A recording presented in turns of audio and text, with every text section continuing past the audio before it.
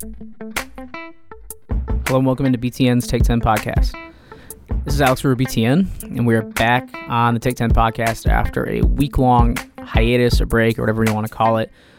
Had a guest fall through that week, so decided to pack it in and come back better than ever this week. And we do have a great show for you with a couple of great guests coming up.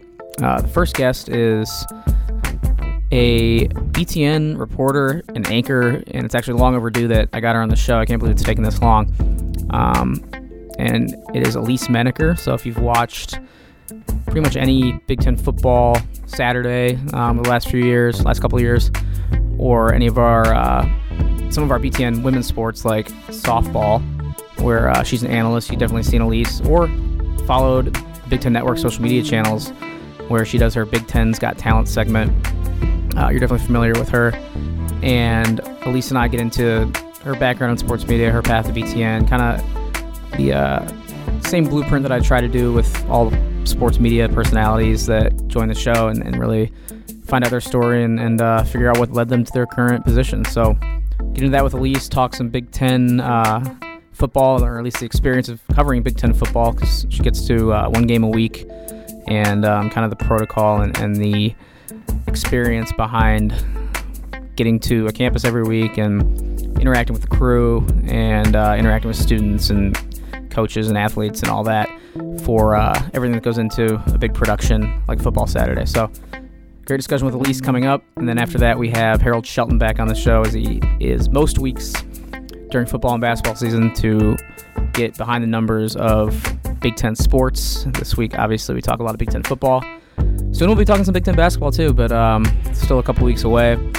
And we talk about some historic undefeated teams and starts in the Big Ten, especially Wisconsin and Minnesota. So we'll get into more of that in just a minute. We'll definitely start, though, at the top with Elise Menaker, BTN anchor, reporter, and all-around utility player for us here at the network. And we'll get into that interview right now. It's Take 10 podcast discussion with Elise.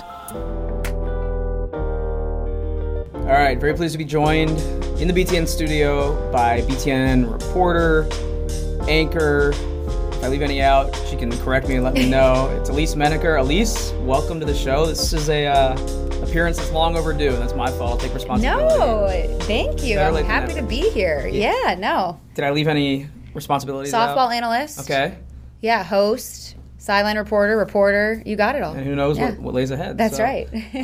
First off, just how have you been? How's your fall going? We haven't caught up in a while. Fill me on everything that's going on. Yeah, fall is now, I'm in the rhythm. It's always a good time of year now because we're in week 8 of the football season. So now you kind of like have your routine going, where you have Mondays, I do this, Tuesdays, Wednesdays, usually travel Thursday, do the football stuff Friday, Saturday. Maybe if I can get home Saturday night, start it all over again Sunday. Yeah, that's what's nice about football season. It's so structured.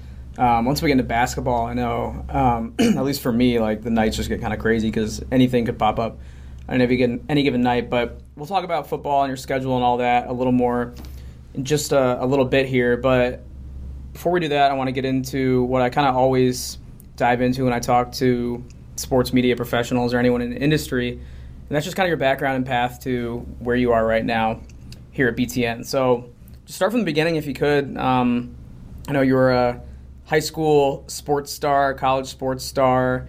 Kind of tell me about your path and how media eventually overlapped with your athletics career.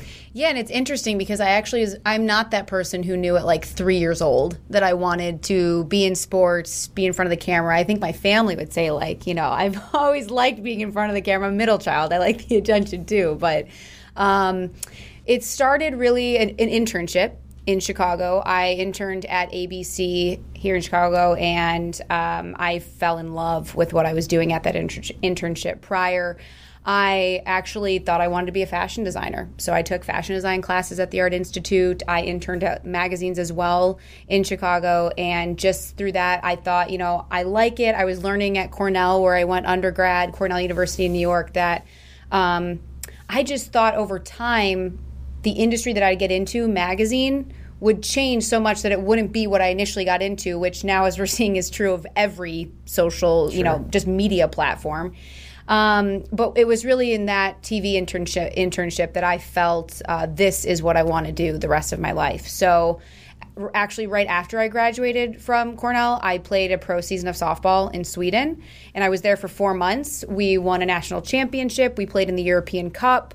Phenomenal, fabulous, every word you want to use, experience, and I still am friends with everyone I played with there. I want to go back and visit them. It was really a once-in-a-lifetime opportunity. Bringing up Sweden, just to interject there, have you seen the movie Midsummer?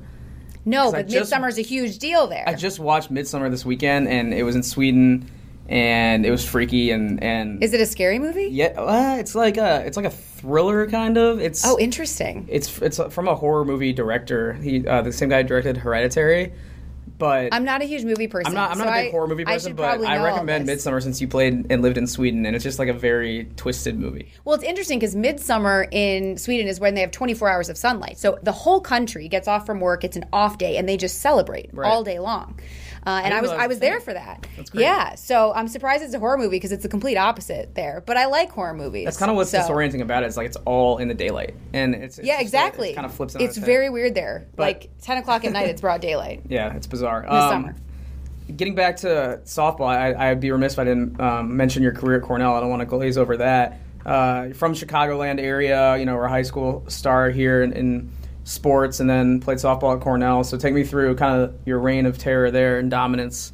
What were some of your accomplishments you were most proud of there? We called it beast mode when I went there. No, I think the first thing that comes to mind are the championships that we won. We won back-to-back Ivy League championships my junior and senior year, and that's because, you hear the athletes talk about it all the time, but that's really special because you work really hard for that, not just all season, but in the off-season. And my freshman and sophomore year, we came in second. And so to have that feeling, and we lost on back-to-back home runs or walk-off home runs. These were close games that we essentially, were in it and had won it, but then lost it in the last inning. So that feeling that you feel like all your work, all your hard work paid off. You knew you could do it. You accomplished it. You did it. Your team came together and did it. So many people have to contribute to make that happen throughout the season, and that's really what I remember, the celebrations. Well, I'm pulling up your bio here, and career record for doubles, ranks in the top 5 all-time in home runs with 37. It just goes on, and also a 3.74 GPA, which at Cornell, it's pretty good. How did you end up, obviously they recruited you, but how did you end up at Cornell? And just having been to a lot of Big Ten campuses now for your work, how does that whole scene compare to the Big Ten? Yeah, the Ivy League is different. It's the only Division I conference that doesn't give scholarship. You can have financial aid, but it's different in that realm. And the Ivy League emphasizes, not that another school doesn't, but they say, academics, that comes first, and then athletics is part of it. And I really value that. That's kind of how I feel about things. So the facilities, and it's hard to compare a lot. When I go to these Big Ten schools, I'm surprised. I'm like, wow, this is what they have. We have all of that, but it's just different. That's the only way I can describe it. I'm really proud to have gone to Cornell and to have gone through, to have gone to an Ivy League school and to have played sports at Cornell. But it is just different. That's the only way I can describe it. I did get recruited, but oddly enough, I actually didn't even know if I was going to play a sport in college. So I played tennis and softball in high school. My team won the state title my junior year. I played singles, and then came top 16 in doubles my senior year. I think my junior year I placed 35th or something in singles. So I actually for a long time was looking at playing tennis and or softball. And like I said, I always put academics or a huge emphasis on academics. So that's really what I was looking at. And if I could play a sport at that school as well, that's kind of how I was looking at everything. But then when Cornell came into the picture, it has both, right? It has the best of both worlds. So I actually did an early decision, and I just, went through the process because I was looking at other places. And in the end, I had the best 4 years of my life at Cornell. Wouldn't change it for the world. All right, so you get back to the States after Sweden, and you go right into media. I know eventually ended up near my hometown in Central Illinois. So we've kind of talked about that in the past. But take me through what happened after you hung up the cleats. Yeah, I was ready, I guess you could say. Playing in Sweden really helped. It kind of like capped off my softball career. I knew when I graduated from Cornell, we made it to the NCAA tournament my junior and senior year because we won the Ivy League, and it was so nice to know at that moment. I was sad to be leaving all my teammates and to not be playing softball in that way anymore, but to know that I wasn't done with softball completely was really nice. So then once I had that pro season, I was like, okay, I'm ready to go out into the real world and do what I want to do. After having that internship, I knew I wanted to go into TV. I knew I wanted to go into sports, but I actually started my career in news. So I was a news reporter in Columbia, Missouri at the ABC Fox affiliate, KMIZ, and I was there for 7 months before going back to school. That's when I went to Northwestern, where I got my master's degree in broadcast journalism. So Cornell was a phenomenal education, but I didn't focus and I didn't know journalism. So that's why I wanted to go back to school to learn that at Northwestern. And so then I actually got back into TV after Northwestern. That's when I went to WAND, the NBC affiliate in Decatur. And then from there, I again got a news job. But it was there that I was able to shape and form my sports reel and background. I was open with my news director there that I wanted to do sports. So any sports news story I could do, he let me do. And then at the time, then that's kind of how you shape it and frame it. So I was lucky that he was understanding of that. And I would go out and shoot football highlights for the sports guys. Eventually, I became the morning anchor in Decatur, and it was because of that as well that I got to fill in for the sports guys when they needed a vacation. So I filled in a few times there, put that reel together. I had a sports segment there called Central Illinois Sports Report with Elise Menaker. So you kind of see all the pieces coming together. And it was because of that I was able to make that sports reel and then go to Milwaukee, where I was full-time sports at the NBC affiliate there, and TMJ4 or WTMJ. And there I covered the Packers, Bucks, Brewers, AHL team, the Admirals, and of course Marquette and Wisconsin. So that was really, that was kind of like everything I had worked for, right? Like that's all I wanted to do was be told every day when I go into work I get to go cover sports in some way. So that was, and to be doing it like covering the Packers, I start during football season. I'm there for Brett Favre getting inducted into the Packers Hall of Fame. To start your sports career like that, it was a phenomenal experience. Yeah, we talked about this kind of off air, but take me through some of the challenges. And I see this a lot just following some of my peers that have gone off to wherever and become anchors or reporters at certain news stations, sometimes small markets, sometimes news departments or sports departments that are stretched thin. And these are people that, I might have gone to school with or whatever, met along the way. What are some challenges for like a young reporter, whether it's news or sports, reporting in, some of these markets and just kind of doing a lot yourself? Yeah, that honestly was the challenge that I faced. Like I said, before I went back to Northwestern, I learned journalism on the job in Columbia, Missouri. So when I was, and that's right when like MMJ, as they call it, multimedia journalist or one-man banding was starting to become a thing. And so I had to learn how to shoot on the job. I remember going out with a reporter and he would kind of show me like, this is how you shoot. I didn't even know what cutaways were. I didn't even know what VOs were. That if you're in the broadcast industry, a cutaway are these shots that you see when you shoot, and VOs are the script that you write for certain things. So for me, it was kind of baptism by fire, but honestly, I wouldn't have wanted it any other way because I learned a ton. So that, I think, was the challenge. Adjusting to, we talked about how I thought magazine would change over time, but, adjusting to how TV was changing. I actually started editing on tape. I was one of the last probably stations that still had tape before you go over the SD card. So I would literally shoot on tape, then you edit to another and you press all these buttons, and it's probably so foreign to some younger journalists now, but I think it was being independent and having a schedule that didn't match anybody else's. I think you kind of got used to that in college, having your own class schedule and your own life, and you kind of created your own structure in a sense. But then going out in the real world, and I'm assigned something where I need to go. And when I was reporting in news, I need to go out to a bank robbery, a fire, and knowing that that's my assignment. I have other coworkers who are going to do other things, but this is my assignment for today. I have to get it done. I have to get it done in a timely fashion because we're on deadline. So getting used to the idea that I'm on my own.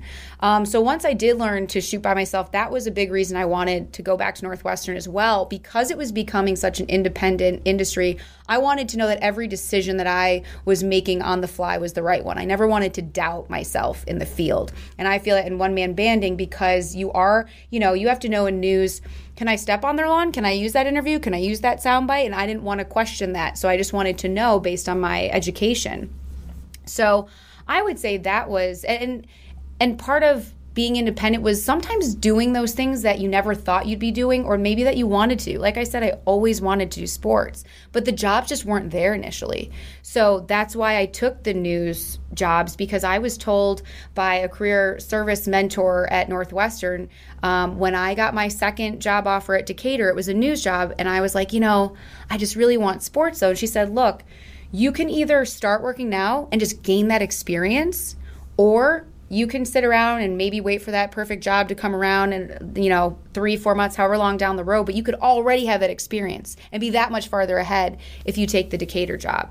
So I did, and my parents, they were in the industry, and they have been huge influences. They were producers in Chicago, and they have the same advice. They say experience is experience. News, sports is all the same. And I totally stand by. I would not be the sports reporter I am today without my news background. Yeah, I was going to ask, I actually didn't realize this until recently, but I'm glad you brought up your parents, because I saw your sister's Twitter account recently. Yeah. I didn't know this media runs in the blood, runs in the DNA. She's Showbiz Shelly? Yeah, right? She's Showbiz Shelly in radio. Do you guys compete? How does this work? What does she do? That's just it. How does it all kind of intersect in your family? Well, it's weird because this was totally unintentional. And in terms of us my parents were never like, you guys should work in TV and radio. In fact, they're always like, just make sure you want to do this. It's a very demanding industry.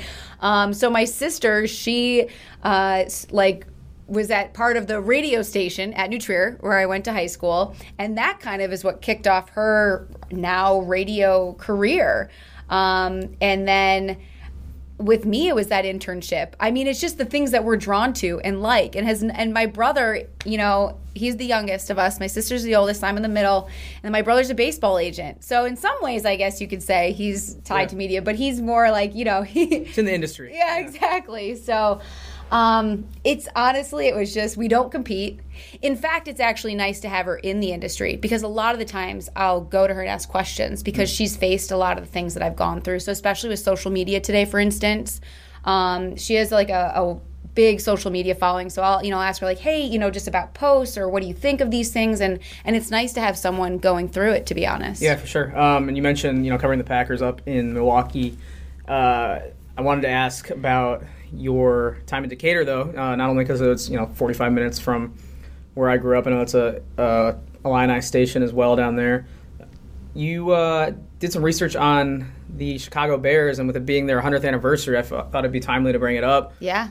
Tell me about what inspired that story and that research. Obviously, for those who don't know, I guess, so not obviously, but for those who don't know, the Bears started down in Decatur when George Halas left Illinois and went to Decatur and kind of started the NFL and got it going. So what did you learn, and how did that story come about? Yeah, that was something that I knew literally from the moment I got that job. I actually was talking to my dad about it, and he mentioned that hey, that's where the Bears started, the Staleys, and we would talk about how I could do at some point this story, which was how the Bears started. And it just so happened while I was there, they were opening up a museum. It had not yet opened when I did the story, but it was going to open. And that's then became almost the backbone of the story that I created, because the premise is that this museum is where the meetings took place that kind of started the NFL.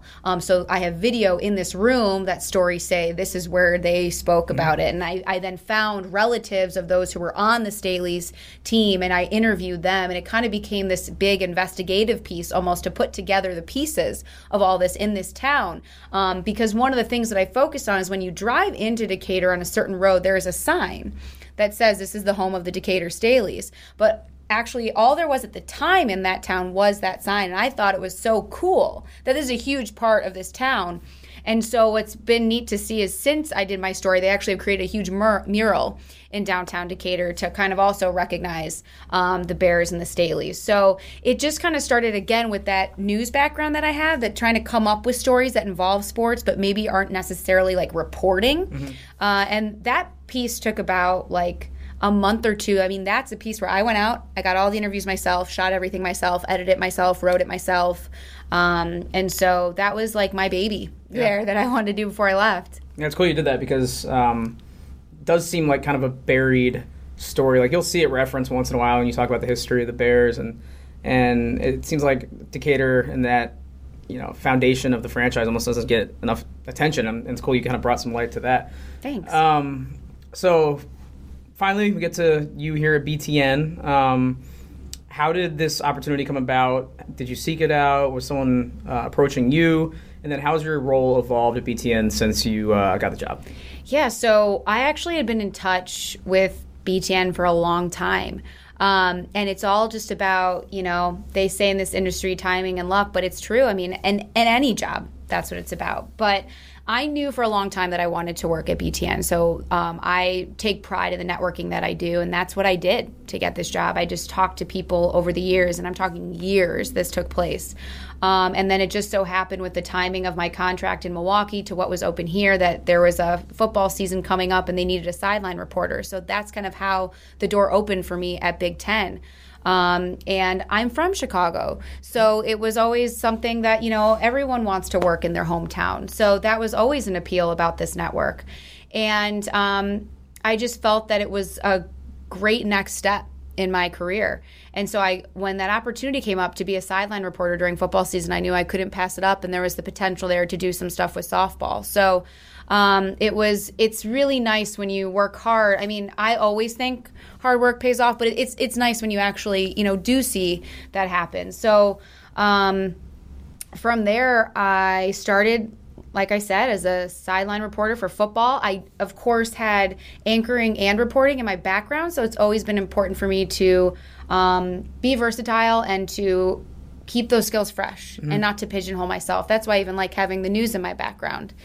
And just things kind of snowballed over time where, you know, it's so important to take advantage of your opportunities. And I'm trying to think if I can remember on the spot, like, you know, the first time I did something in studio, it was actually, I filled in for Women's Sports Report. And then from there, I think I filled in a couple of times, and then softball came up and I was our studio analyst. So on top of being calling like games, I was the person in the studio doing the analysis, and again, just kind of get the ball rolling. Then they need someone to fill in hosting a show.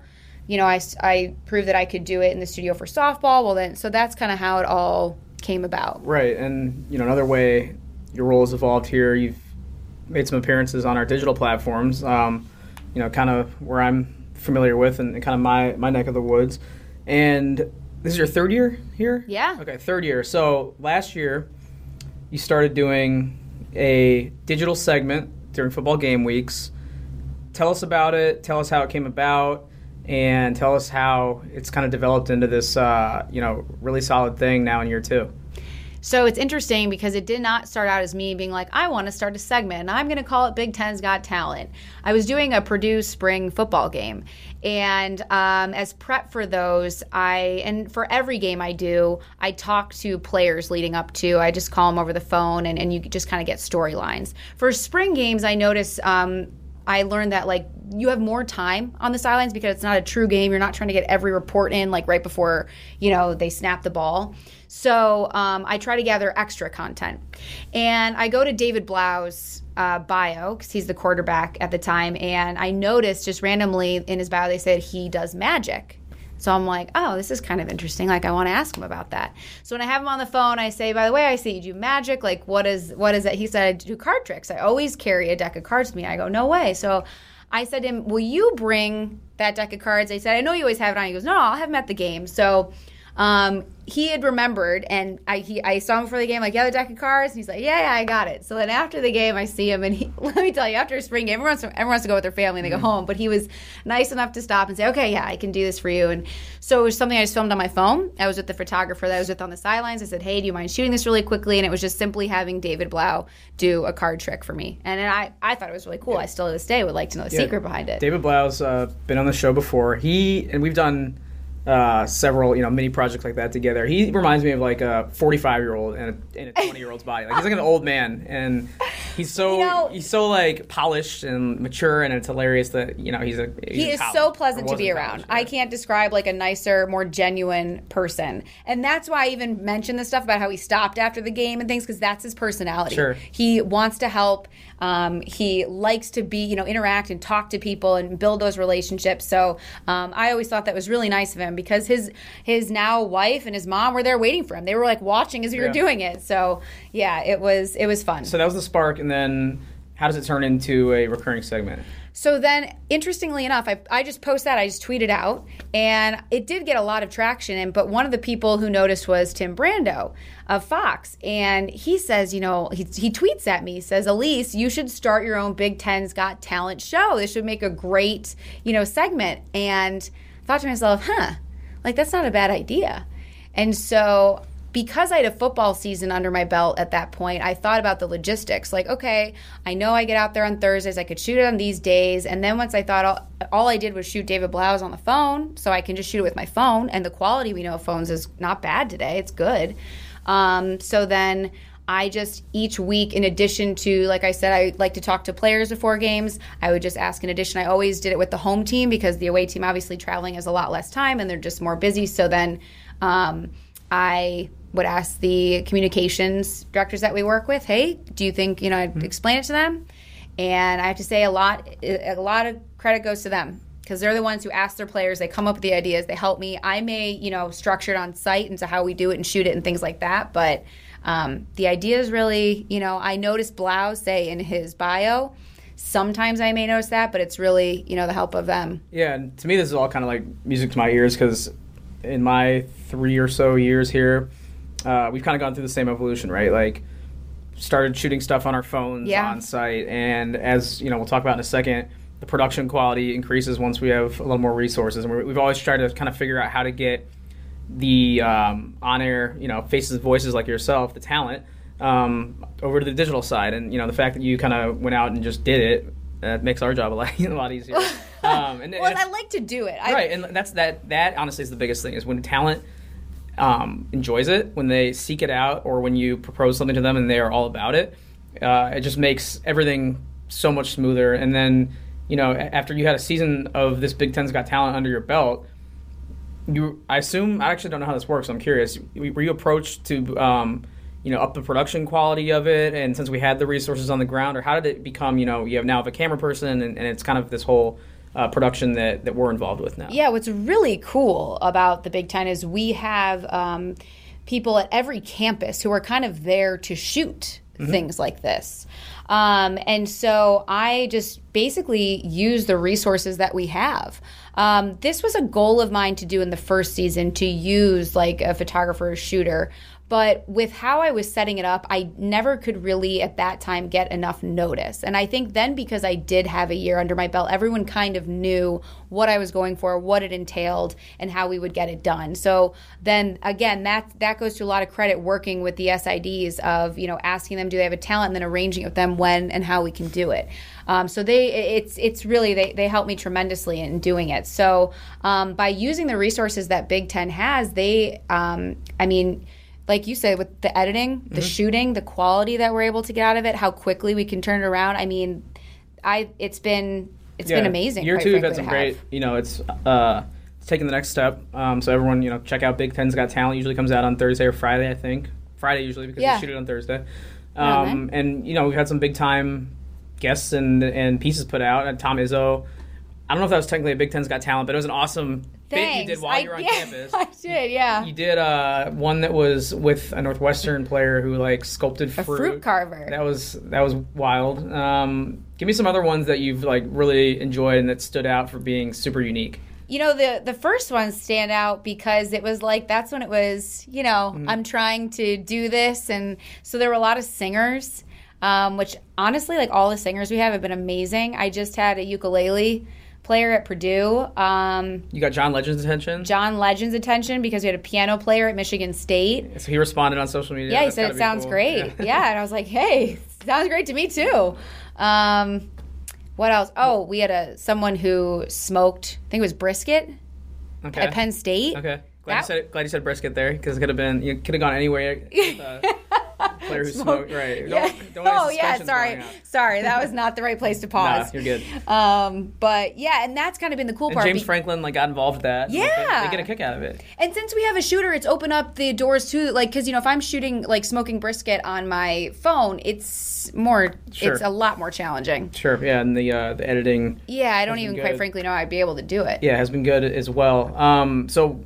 Any sneak previews of what's coming up? Where are you going this weekend? Yeah, this weekend it's tough. So I am back at Rutgers. They're playing Minnesota. Because you were at Rutgers recently. Yeah, right. So this is now the time of the year where, and I noticed this even in my first season, when I start to repeat home teams or just repeat teams in general, it gets more difficult. Because like I said, it takes effort and time to put together. Sure. So I actually don't know if I will have one for the first time. I'll try and think of something, like, it might be short notice, but that's kind of the same type of approach we take when we go out to every school in the bus tour. Like, we're trying to find some unique talent. Yeah. So, these requests are not new, I don't think, for the SIDs. So, I'm trying to think if we had anything, but I'll let you know if something. Yeah, I would appreciate it. We'll have to see and be able to look. But the last time at Rutgers, I had someone design a Big Ten's Got Talent logo. Yeah, he's an art major and he did a great job. I asked him on the spot, so that was probably the most impressive thing to me is he just comes up with it on the spot. So year 3, then you're gonna have to actually use that logo in the. Yeah, absolutely. You're right. All right. Before we wrap up, Elise, I want you to take me through kind of what a game week is like with your crew, with balancing your responsibilities here in the studio, and just the overall experience of going on the road, maybe getting dinner, maybe getting acclimated to a new campus. What's kind of how does it all fall in place for you week to week? What's nice now is as I'm in year 3, everything becomes more familiar. So a typical week, usually Mondays and Tuesdays are more my prep days where I kind of look at the team notes. I listen to the press conferences from the coaches, and that's stuff where I do, more what I want to do, for the game to get myself ready. That's where I'll maybe reach out to the SIDs and ask to, can I get a couple of players on the phone? So the idea is, for me, at least the way I see it as a sideline reporter, I'm trying to find the stories of the teams going in that I could potentially do reports on during the game. So that's why I talk to players, what I just little tidbits from the press conferences, and by going through the notes and just doing your research, you just have a better understanding of what the team, the background of the team, what's the story going in, what do I need to know about these two teams. And then Wednesday, usually we have our conference call with the away coaches, and you talk to the head coach, offensive coordinator, defensive coordinator. Thursday is a travel day. If I can, I do the Big Ten's Got Talent on those days.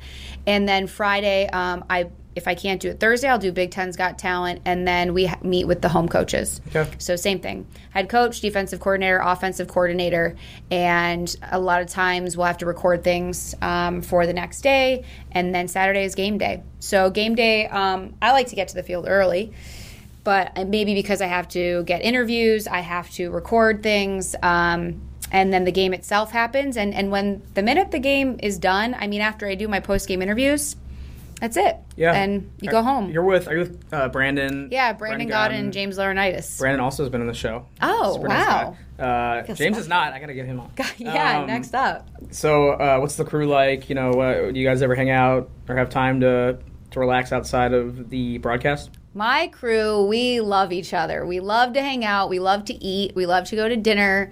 Did Brandon Godden tell you about his dessert obsession? I don't think so. He was on a year and a half ago, so maybe, and I forgot, but I might be exposing him, but he loves dessert, loves ice cream, so it's kind of rubbed off on, I'll admit, me. But we go to dinner usually together on Friday nights, and if we're all there like Thursday nights, but usually because we can get in at different times on Thursdays. But that's probably one of my favorite parts about traveling for football is that I get to see them. You're gonna see those familiar faces. You're not just going out there alone, and we have a good time together. It's you bond because you see each other every weekend, right. And you get this schedule going, and you just look forward to it. All right, a few wrap-up questions. First of all, saw inside the new studio, or not new studio, but we've got a new desk. Yeah, new set in our studio here in Chicago.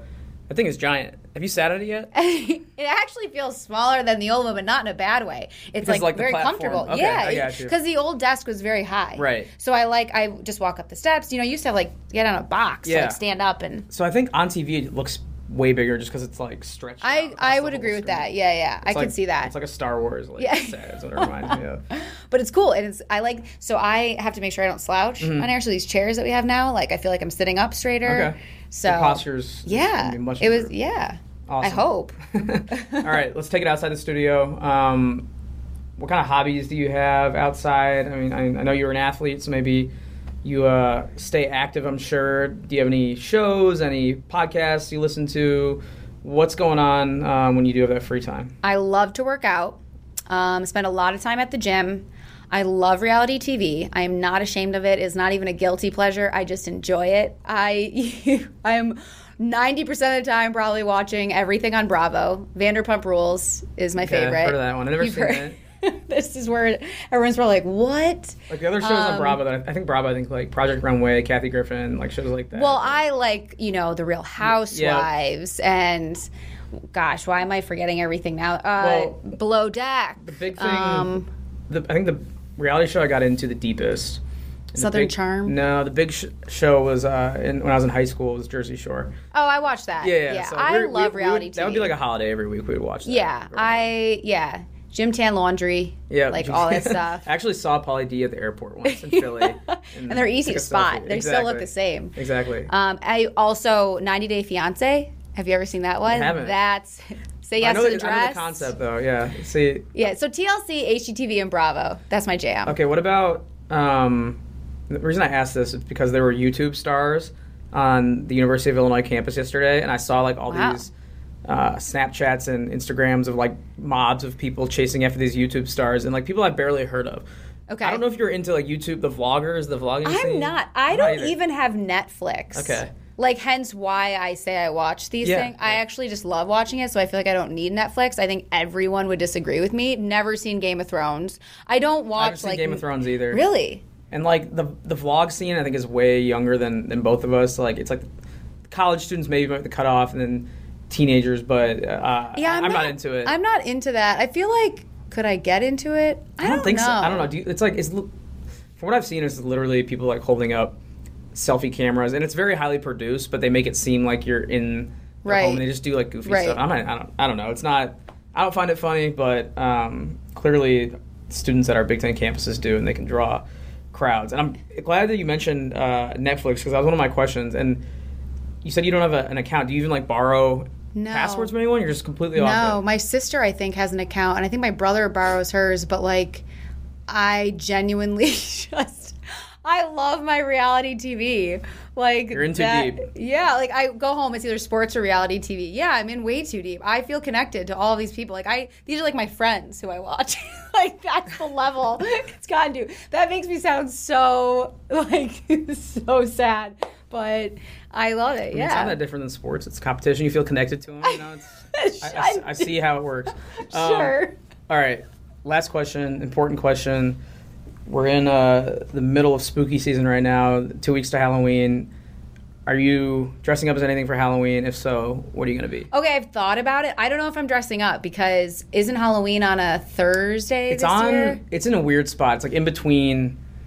There's 2 weekends. I don't even know which one would be the proper one to celebrate it because I know that's why one weekend's 27th, the next is the 2nd. It's that tough one. Yeah, you're do I dress up both weekends? Yeah. One of them you don't want to be that weirdo who guessed wrong and then no one else is dressed up and you are. Right. I was thinking if I dressed up as Selena. I love the movie Selena and I love just her as a singer and who she was. So that was a thought.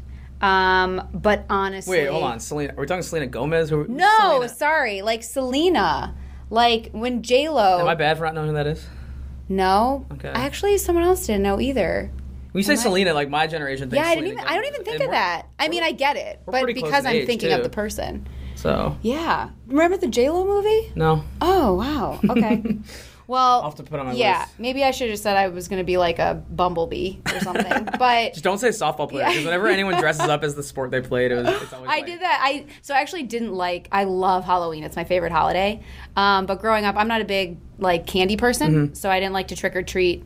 And as like just to go trick or treating, I went around and I put my softball uniform on and got candy, and I think my family ate it. I did the same thing, and I always thought like I knew deep down it was lame, but I was like just lazy and would put my sport, my baseball or basketball uniform on. And, that's exactly what it came to. All right, well, we'll have to see. We'll have to figure it out. I always leave Halloween to the last minute anyway. I don't know what's going on. Yeah, clearly I am as well. That could be a Big Ten's Got Talent idea. You could Halloween work costume? Halloween in somehow. Yeah, maybe someone can like make a costume. See? This Done. podcast is so easy. Now the key is. All right, Elise, I've taken enough of your time. Thanks so much. Somehow we didn't get kicked out of this room. I know there's a volleyball broadcast going to go on shortly here. So I will let you go. I appreciate you taking some time. And even though this is long overdue, we'll have to have you on again soon. I know. Good time. Thanks for having me. Yeah, have a good rest of the season, and we'll talk to you soon. All right, thanks once again to Elise for joining me. Really appreciate her taking some time. Like I said, should have had her on a long time ago. I don't know how I haven't yet, but better late than never. And appreciate all her hard work for the network. All right, moving along now to Harold Shelton and his weekly Stat Head segment. We'll go in-depth behind the numbers, whatever you want to call it, into Big Ten sports, and especially this week and every week this time of year, Big Ten football. So we'll toss it over to H, discuss the past weekend of Big Ten football, and look ahead to the matchups awaiting us on Friday and Saturday this weekend. H will take it from here. His segment starts right now.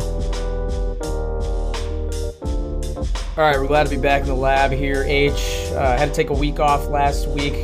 That was my fault. I had a scheduling gap with the guests, but we're back at it now. How's your time off? It was good. The grind still was going, but I hate missing last week, but glad to be back this week. I feel much less informed when I don't talk to you on a weekly basis. So maybe we should just go out for coffee next time there's a gap in the schedule. Yeah, we can make that work. Starbucks down the street.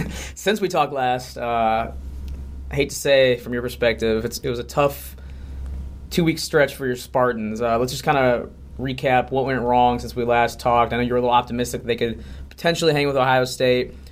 That game wasn't that close, and then Wisconsin was even worse. So diagnose what went wrong. Yeah, I didn't think they'd beat Ohio State. I wondered if they would stay around. I know we talked about that second quarter punch and how they needed to withstand that. They did not, and so that's the reason they were down 17 and never really got back in the game. The Wisconsin one probably surprised me more. I thought that was a better matchup for them, more of a phone booth game. Jonathan Taylor against that really good front seven. The defense stopped Taylor but got no pressure on Jack Cohn. He was able to deliver the ball when he wanted, where he wanted. That part was definitely surprising, but, all credit to Wisconsin. Yeah, Wisconsin's one of 4 undefeated teams in the Big Ten. Mm-hmm. That's pretty historic, right? Yeah. It's funny, people start 6-0 all the time, but, to have 4 in one league seemed kind of rare, and then you look and you're like, oh, this hasn't happened in over 100 years. 1904 is the last time you had at least 4 Big Ten teams start 6-0, and it's a possibility that all of those teams can win this week too. So it could be very interesting. Yeah, that was back when Chicago was in the Big Ten. Chicago's in it. It was Chicago, Illinois. I think Minnesota back then was really good as well. Yeah, another significant achievement that we'll stick with Wisconsin that the Badgers have accomplished is this stretch of shutouts. 4 in the first 6 games. Give me some background on that and how that matches up with past teams. Yeah, the Badgers are really making us work, right? Right. There's a lot of digging that we have to do, and Twitter helps because we've got some friends over at Stats and Info, some friends at Stats, and so, you can kind of pick and choose some of the best stuff. But I will say, from what we've seen, they're the first FBS team with 4 shutouts in the first 6 games of a season since Oklahoma in 1967. The first Big Ten team to do it since Minnesota in 1962. They're the first Big Ten team, period, with 4 shutouts in the season since Michigan in 1978. So the stuff that they're doing right now is crazy. I mean, they've only allowed 29 points so far. It's the fewest through 6 games by FBS team since Florida State in 1993. So, I mean, you're talking, the elite of elite, very, very rarefied air that this Badgers defense is playing in right now. Yeah, I mean, that showdown with Ohio State, is it next week? Next week. Yeah, that's one we can't really help looking ahead to, but we'll try and keep it on topic for now. Their opponent in the West that is kind of challenging them a little bit, or at least a team to keep an eye on if you're the Badgers, is Minnesota. I was a little skeptical of the Gophers in the first 3-4 weeks of the season, and I think now they have earned their way out of anyone's skepticism. They still haven't beaten any great teams, but they're at least winning the way great teams are supposed to. And credit to them for surviving those first 3 really close games and now kind of hitting stride a little bit. Is it the defense that's changed, do you think? I mean, they shut out Nebraska. Nebraska had their backup quarterback in, but they were always kind of scoring points. It seems to me like the defense is what stepped up now. Yeah, the defense certainly helped. And I know early on Kamal Martin missed some time. So he missed that South Dakota State game, and you can kind of see how much they missed him. I will say that I think they've become a little bit more balanced on offense, and I think that's been a bigger deal. We'll see if that changes as they get to Penn State in a couple of weeks. But the first 4 weeks it was all about Tanner Morgan and throwing it around to those receivers. In the last 2 weeks they've been able to get Rodney Smith going. Shannon Brooks is back healthy. Then they added Ibrahim back. He ran for 3 touchdowns against Nebraska. And so now you got that 3-headed monster at running back and receiver. If Tanner Morgan gets time to throw, if that offensive line plays well, they're going to be a tough out. Yeah, a lot of tools in that offense for P.J. Fleck and a lot of people for Tanner Morgan to distribute the ball to. I guess the other game of note before we move on from this past weekend to talk about is Penn State-Iowa. It felt like Penn State kind of controlled that whole game, and if not for a controversial call in the goal line, it might not have been as close as it was. Penn State ended up winning 17-12 over the Hawkeyes. Penn State, to me, has shown all the makings of a legit team. To me, now, the interesting thing to watch will be, can they make their entire season relevant on a national stage? Like the last 2 years, they've kind of fallen off the map a little bit because they lost to Ohio State in week 8 or 9 or whatever it's been. And then you just kind of forget about them because they're out of the college football playoff race. And sure, they're still a very good team in the Big Ten, but, they're not in any of the college football playoff ranking shows being discussed as a potential CFP contender. So do you think they are at the level, or at least kind of close to the stratosphere of Wisconsin and Ohio State? Yeah, it feels kind of weird to say a team that's 7th in the country is flying under the radar, but it kind of seems like it is with them. I think that, that win at Iowa kind of exercised some demons, gets the monkey off the back for James Franklin. He had never won a road game against a ranked team. He was 0 of 11, 0 of 5 at Vandy, 0 and 6 at Penn State. I didn't realize that Vandy won. So he finally got that off his back. And now you get a really tough schedule. I mean, that game started, a brutal stretch where you got Michigan this week. You're at Michigan State next week. You got an off week, and then you're at Minnesota. You still got the game in Columbus later in the year. So, I mean, they're definitely going to have their chances to make some waves and, potentially get into that top 4. He got some more demons to exercise. I mean, he's 1-4 against Michigan. He's 1-4 against Michigan State. He's 1-4 against Ohio State. And so, if you're going to find a way to turn it around, this is a good time to do it. So let's start our conversation looking ahead to this weekend with Michigan and Penn State. Wolverines escaped Illinois with a little bit of a scare. They kind of took their foot off the gas a little bit and gave up almost a big lead completely. So I don't know how good Michigan fans are feeling about that one. But they remain 5-1. Penn State's still undefeated. How do you see that one playing out? And I don't think many envision it playing out like it did last year when Michigan absolutely rolled them. Yeah, that series has been really weird. I mean, the home team has basically just traded blowouts the last 3 years. In 16, the year Penn State actually won the league, they got throttled, 49-10 in Ann Arbor. That was the last time they lost in the regular season. Yep. The year after that, white out, under the lights. Saquon goes 80 right away. Sure. They blow Michigan out of the water. Last year, Michigan returns the favors, 42-7. So, I mean, you've literally had nothing but blowouts. I can't think of the last time that this game was close. I think it was 2014 maybe was Franklin's first year when neither team was very good. So hopefully we get a good game this weekend. It's a weird thing because people have been kind of trashing Michigan, and they're still 5-1. They got a lot of stuff in front of them. The spread is lower than you would think based on how people are talking about Penn State and how great they are and how much Michigan's struggling. The line's only a little over a touchdown on the road. So I think that's a little interesting. I do think Penn State should win the game, but I think Michigan has a big chance to make a statement. Yeah, with that being said, I mean, Michigan has an opportunity, to keep everything in front of them. But if they lose, a lot of those stakes theoretically become removed because it'll be hard to jump Penn State if you lose to them.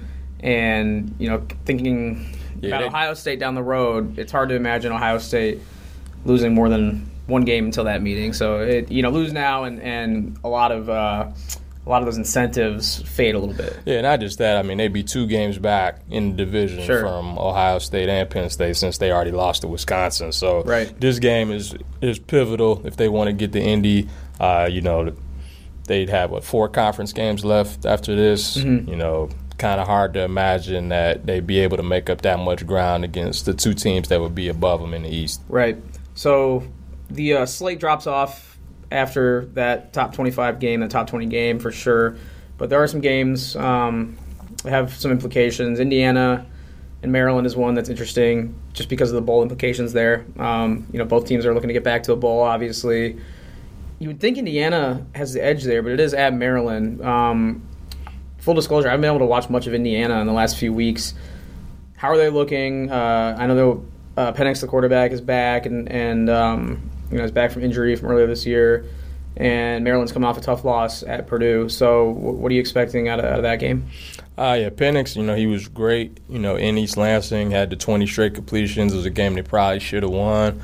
If they do, they might be right outside the top 25 at this point. But, they're a 4-2 team. Only losses, to Ohio State and Michigan State. They've blown out everybody else. I mean, they've played really, really well so far. Defense has been really good. Stevie Scott finally got on track, but again, I didn't realize until last weekend how quiet he's been this year. Yeah, because he was on our bus and the bus tour, and then I looked at the stats and it's like he's got 400 or 500 yards this year, maybe not even that. Maybe it was 200 or 300, and it was, just relatively quiet, especially considering his breakout last year. So, what does he need to do to get going? Well, I think a lot of it has been the line. They've definitely struggled to run block against the better teams, and the Ohio State game, they pretty much couldn't run it at all. And once they got behind, they pretty much abandoned it. Otherwise, they've blown teams out, so that it hasn't been a need for him to play, as much in the second half. They've killed Rutgers, they've killed Eastern Illinois, they've killed UConn, and so it hasn't really been a lot of chances for Scott to get going for a full game. Right. This could be one of those. We saw what Purdue did to Maryland last week. They dropped 40 on them.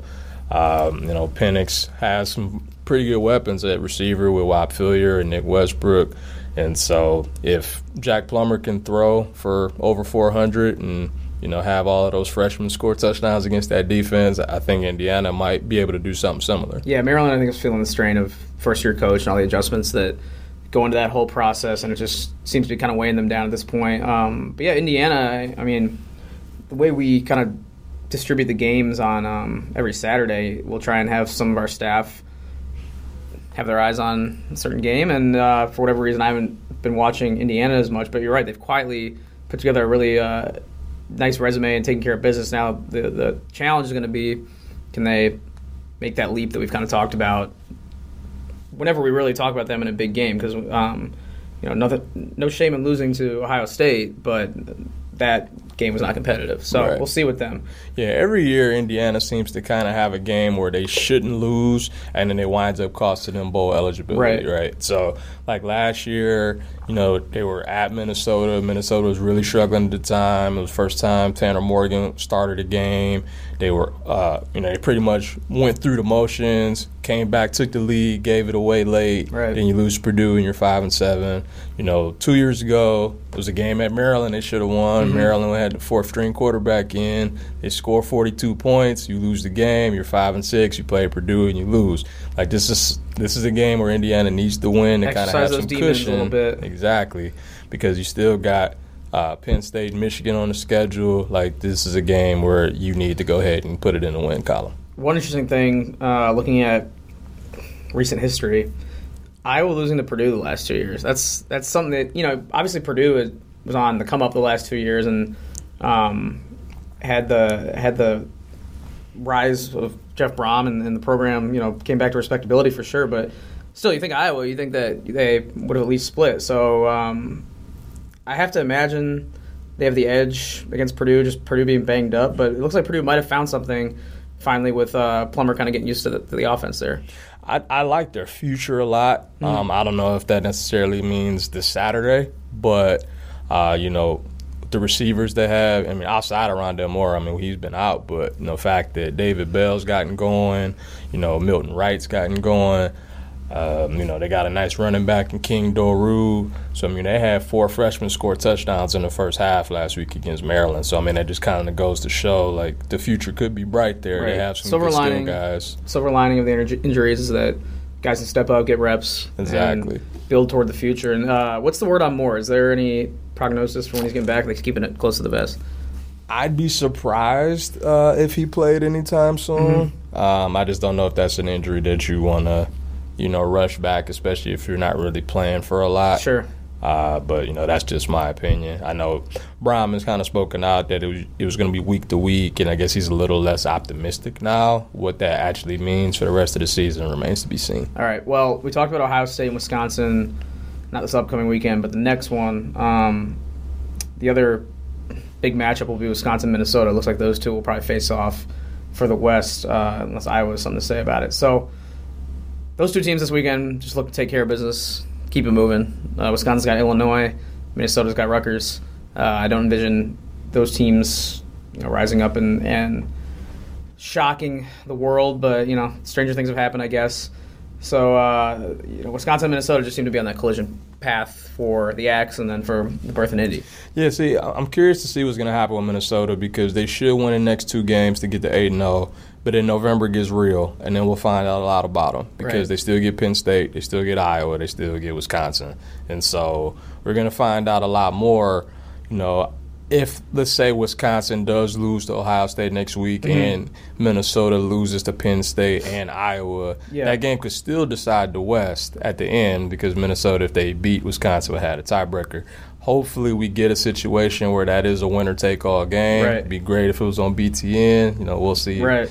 We know Ohio State, Michigan will obviously be on Fox, but hopefully we get the Axe game, and that'd be awesome. Right, absolutely. And Iowa's 2 losses at this point, correct? Yeah. So they would have to beat Minnesota and not necessarily Wisconsin, but to get to Indy, it would take some work, right? They're going to need Wisconsin to lose twice. Now, luckily, I guess it depends because if they lose next week at Ohio State, they still play Wisconsin. True. And so, I would say if Iowa, can get to November, still with 2 losses, everything's still in front of them. Cool.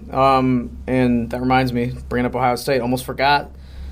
Friday night matchup coming up, Ohio State at Northwestern. Northwestern's having a tough year. Ohio State, I don't believe, is played on Friday night or even off. I can't even remember them playing off.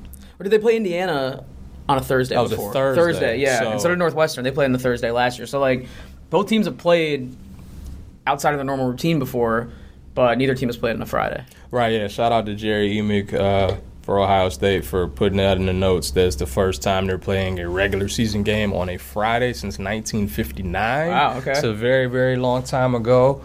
Obviously, this is going to be probably probably a good thing for Ohio State because you get the extra day to prepare for Wisconsin since you're going to be done, a day earlier. This game shouldn't be close, I wouldn't think, but, Northwestern has found ways to muddy games up before.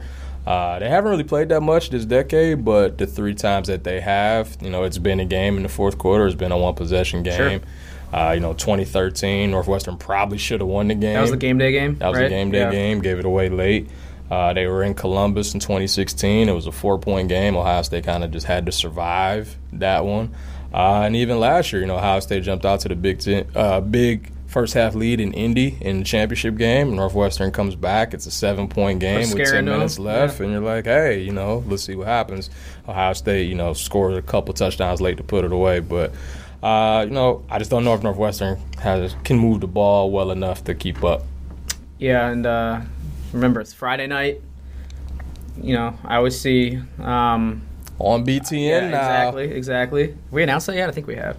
It's been announced. I know Bruce Feldman did. So secret cat's out of the bag there. So, check it out on BTN. I know those games on Friday night, especially in my Twitter experience, catches the eyes and attention of a lot of people and people who generally wouldn't be watching Big Ten football on Saturdays. So I think it's a cool thing. I think it'll be fun. I'll be there. So excited to get to my first game at Northwestern. Never been to a football game there. Dress warm.